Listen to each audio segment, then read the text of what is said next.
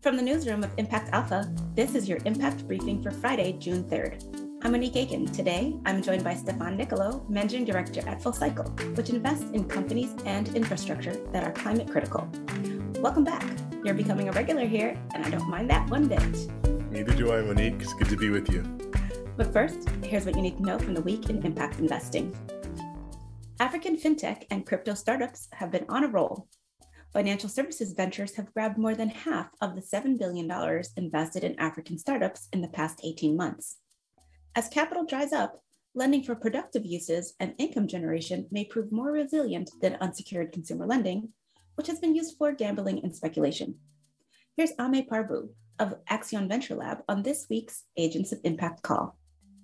I think unsecured consumer credit is a challenging model in times like this. It is important to just, as we think about, especially in lending businesses, thinking about what's going to be driving repayments, collections, how that use of capital, what the use of that capital will be. The top two vote getters in next week's mayoral primary in Los Angeles will face voters again in November. The number one issue? Homelessness. Outgoing Mayor Eric Garcetti has moved to settle a lawsuit by agreeing to move more than 17,000 unsheltered residents into rooms over the next 5 years at an estimated cost of between $2.4 and $3 billion. Daniel Hemphill, editor of The Giving List, writes on Impact Alpha that the city's next leader has an opportunity to create incentives and partnerships to draw in private capital to finance homelessness solutions at scale. Refed and Closed Loop Partners launched funds to catalyze capital for food waste solutions. The Berkeley, California-based food waste nonprofit and New York-based fund manager are standing up 3 investment vehicles as part of the Circular Food Solutions funding platform. By co-investing and taking riskier positions, the $80 million investment fund aims to catalyze 5 to 10 times that amount in commercial capital. Switch Bioworks raised $4.3 million for sustainable nitrogen biofertilizer. Biotech companies are promising to help farmers cut down on synthetic and expensive nitrogen fertilizer. The San Carlos, California-based company is using microbes to provide what they claim is a more sustainable and cheaper alternative. The microbes are formulated into a powder that farmers can rehydrate to produce their own biofertilizer.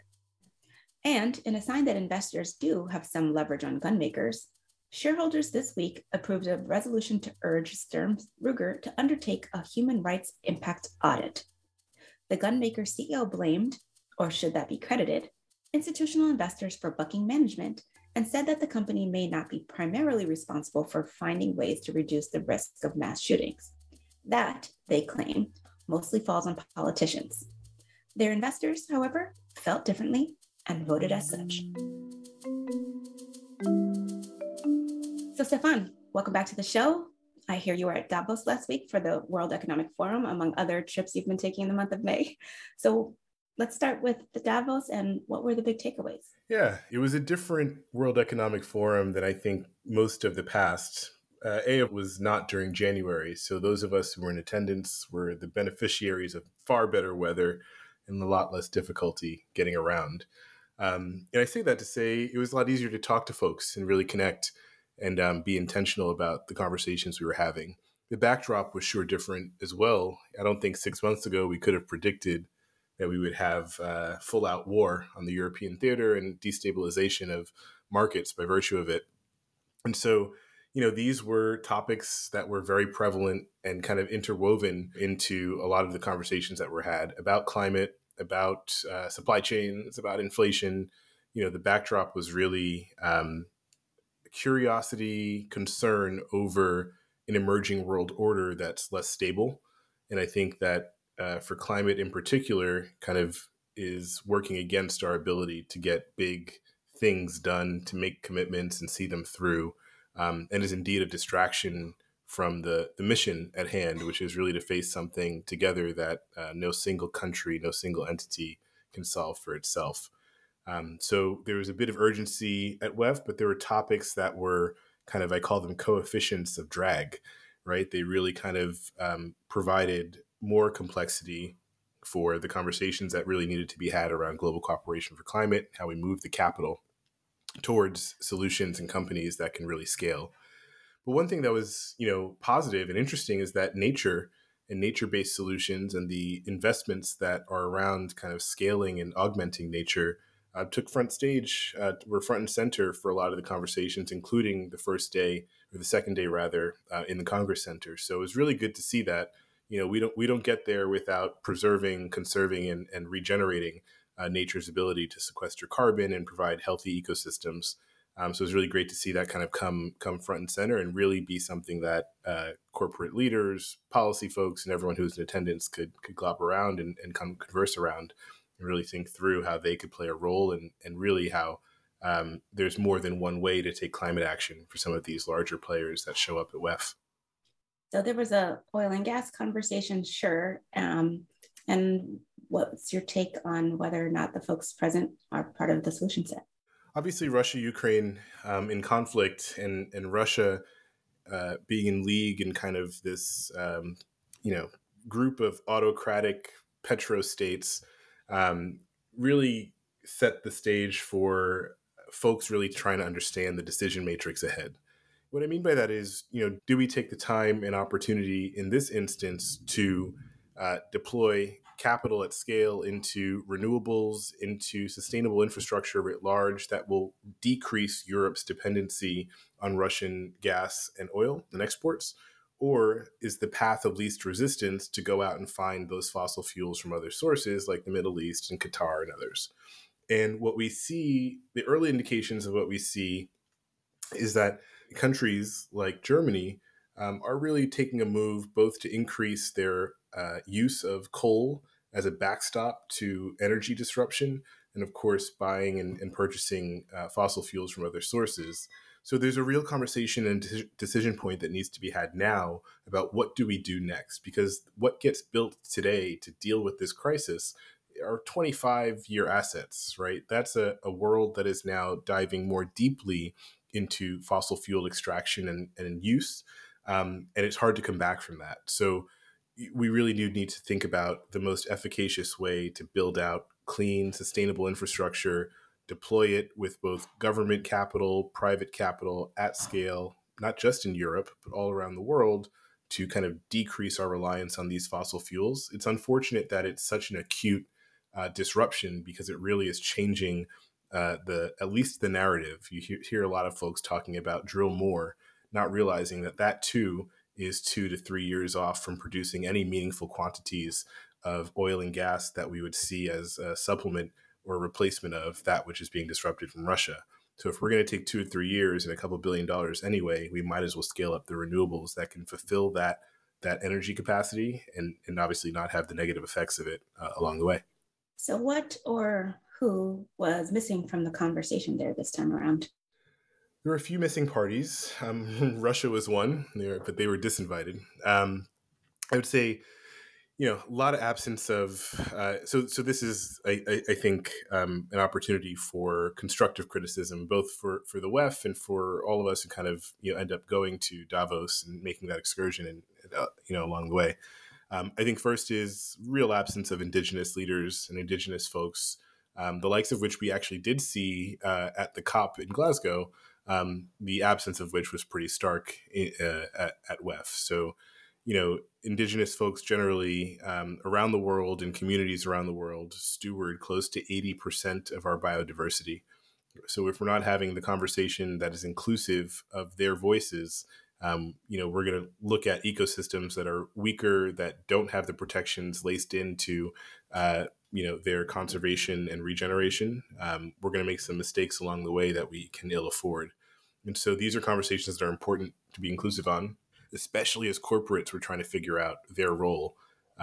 Part of their role as corporate actors, especially as operators in indigenous communities, could be to support those communities whilst you operate and extract and produce in those very same places. So I think that's, one group that was potentially missing. And I think generally, large institutional investors were also missing from the gathering. There were a few, of course, there always are. But I think generally the kind of large allocators just didn't show up, I think, for kind of these private sector-led conversations. And I'm not quite sure why, but I think there's a lot of perceptions of WEF as kind of this private sector gathering only that doesn't fully integrate to not just government, but to institutions that, play a role in how we get the capital out the door. I know we'll talk about this later, but it really did lead to fewer and less conversations around how we create pathways for capital for climate action. You have to have the trillions of dollars represented at the table to be able to start to identify what those pathways look like. So that was a missing cohort that I think we saw a lot of in COP, but did not see here at WEF as well. So did you leave feeling like Davos man and Davos woman have it all planned and we're in good hands from here? Or really, should we be very, very afraid? No, I mean, I don't think I left thinking that things were sorted and that we can go back to any sort of business as usual. More questions than answered, I think, came out of WEF. It was good for folks to come together and have these conversations. It's very clear everyone's learning from everyone else and everyone else's experience. So I didn't come away feeling particularly encouraged, except that there were some big moments where you could tell there's some real action coming out of corporates and investors generally that are trying to let the rubber meet the road and make an impact in terms of bridging commitments to real action. So one thing I can point to as a marker of something we should seek to understand and then potentially replicate if it's effective, that a large number of corporates, tech companies mostly, so Shopify, Alphabet, Meta, McKinsey, created a cohort of about $1 billion to ostensibly pay folks to innovate to draw down carbon and to sequester it permanently by whatever means necessary. So creating a marketplace, as it were, for anyone looking to pull carbon into the ground. That is innovation that we should be celebrating because it's a way of moving capital and creating capacity. It's just right now that's not a meaningful number at $1 billion, especially at the price at which that carbon would be sequestered. It's a good indication that there's new models, new ways of getting this done.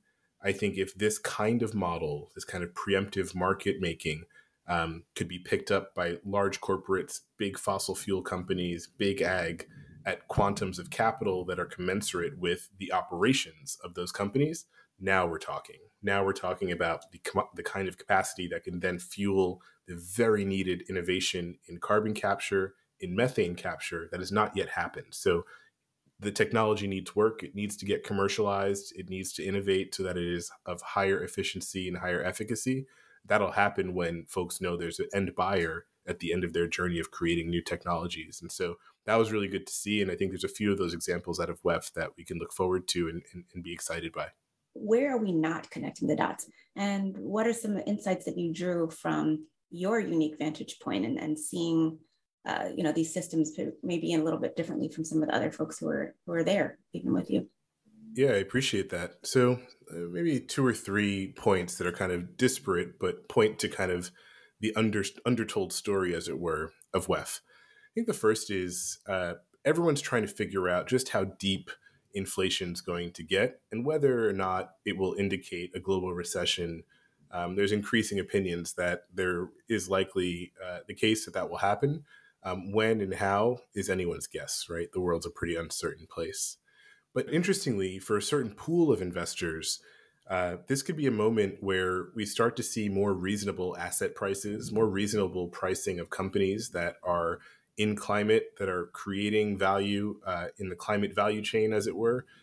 It could be an opportunity for us to go in and do more per dollar invested than we typically might have to in an environment where prices are really quite high and robust and valuations are a bit outsized for funds that are just trying to get the capital out the door. So, it's a unique moment in time, and especially for investors that maybe have pooled capital prior to a lot of this destabilization, but haven't yet deployed it. This could be a really interesting moment for us to do some real, really amplified work around climate investing and infrastructure. So that's one. I think the other is kind of the undertold story of the Ukraine-Russia conflict, which is the majority of very old trapped and sequestered methane exists in the permafrost in Siberia, in the Arctic, in the northern part of the northern hemisphere, and that permafrost is thawing as we speak. The quantums of methane that could be released, the amount of thawing, there's a lot of smart scientists in real time trying to push out the data so that we can understand the risk here. But suffice it to say, we're talking about thousands of gigatons, of methane that could be released by permafrost that's thawing. That is a quantum of methane that is so gargantuan, there's nothing me or you or anyone else in the market could do to counteract its warming potential in the atmosphere. So this is one we have to have our eyes on, because the majority of land mass that is releasing this methane is in Russia. And so if we're thinking about a status quo that we've got to emerge into, a world order where there's some sort of peaceful navigation of this conflict and its results, we should want to emerge into a world order where we have a Russian Federation or its equivalent as partners to develop whatever technology we possibly can to stop this methane from being released. We know what technologies can do that. We know what rock formations, for example, are great for storing these gases. It's now a matter of, do we have the wherewithal, the capability, and the geopolitical stability to globally cooperate and get that work done? It's not really spoken about now, but it should be part of the kind of national security and geopolitical framework of decision-making around what we do about this conflict. So that's an undertold story, but it's an important one for climate, and it's very relevant for what's happening in Ukraine right now. I mean, the scale of what you're talking about is enormous, and we do have trillions of dollars in capital markets aligned with ESG, responsible investing, impact investing at this point, but it's still not enough. What you're talking about is even far beyond that. So there's a role for the capital markets to be part of the solution set, I think, is what I'm hearing. And can you talk a little bit about your vision for how that and what kind of capital matching we need to do? Yeah, of course. And I think the first is, we saw out of Glasgow big commitments from a lot of financial players. So GFANZ emerged with, several dozen $1 trillion committed to climate action, but the real number is far smaller than that, right? And I think part of that is that we have not done a very good job at creating the pathways of capital to effectuate the commitments that were made for a 1.5 degree world. So we need to do a better job at linking those two things together and creating those pathways for financial institutions to play more than one role and play an outsized role in financing and funding climate action. One thing I think too is in that quantum of capital that comes out to invest into fund managers like Full Cycle, into solutions directly and projects directly, is that we haven't right-sized the capital to the technologies that could abate the most amount of emissions per dollar invested. So right now, about 25% of the technology that we know can have a positive impact for climate is receiving about 80% of the capital, right? And these are technologies we know: solar, wind, storage, EV charging infrastructure. All of that, of course, is additive, helpful. We want to see it all grow, but it's not right-sized for the amount of impact we could have. So that remaining 20% of capital is now dispersed among 75% of the rest of the universe of sustainable infrastructure. So the solutions that we know of in circularity, the baseload power innovations, all the things that can really make a big difference are not getting enough capital. So we've got to start to have a dialogue in the institutional investor market in particular around how you deploy capital in a way that is most effective. And that's, of course, part of our methodology at Full Cycle. That's how we built our investment thesis. So those two things, I think, come together to say there's more we could be doing. There's more capital we could put out the door, and we could do so more efficiently. But these are dialogues now we've got to start having as a kind of more cohesive community of investors and allocators. And the WEF is a great venue to do a lot of that. We also have more conversations to have before we get to, say, COP27 in Egypt. So when you start talking about massive global scale coordination, we start talking about the need for diplomacy and, political will, personal will, thinking about how do we move people differently. It goes back to my days at Georgetown. I thought I was going to study, I studied international politics. I thought I was going to go into that as a career, but maybe we are all soon to be practicing diplomacy in order to be able to manage this kind of radical collaboration that you're talking about? Yeah, it's going to be a critical tool. I know some folks kind of get down on the diplomatic efforts and, the last minute negotiations at COP back last year kind of soured and maybe jaded a lot of folks to the role that diplomacy plays in all of this. But I'll point to something that was a bit of a success out of our week in Davos, which is, Alok Sharma is still the president of COP until the formal handover to the Egyptian delegation. And he managed to get the G7 in the room to agree to cease financing overseas fossil fuel infrastructure. That's a big deal. And it frees up hundreds of billions of dollars to then go into other realms of development, namely sustainable infrastructure and renewables. And so that's a marker of success for getting folks together to have hard discussions, to make commitments, and to bring them to life. We should celebrate that and hope to see more of it. So all that big picture stuff is great, but before you go, what's next for you and the team at Full Cycle? Yeah, good question. So we've got it's been an active year. So we're 5 companies into the portfolio. We'll only do 8. And so we are, very much actively screening for the final 3 that'll join our portfolio. We've got a couple of projects that are being originated by our companies. InPipe is one of our companies, is doing great and rolling out their baseload power solution to a lot of municipalities.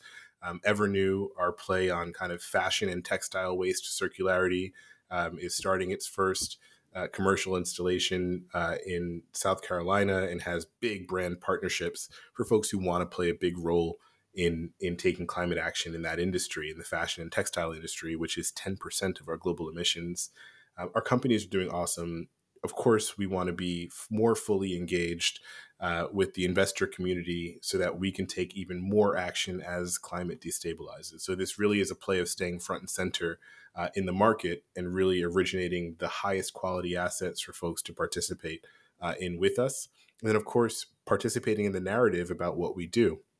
It's not a foregone conclusion that we'll spend and invest our capital in the highest order of efficacy. And in fact, what we just walked through is that if things are left to their status quo kind of way of being, we won't be deploying capital as efficiently as we should be. So our model really serves as a way for the market to identify what more it could be doing to take climate action, to deploy capital into the solutions that matter.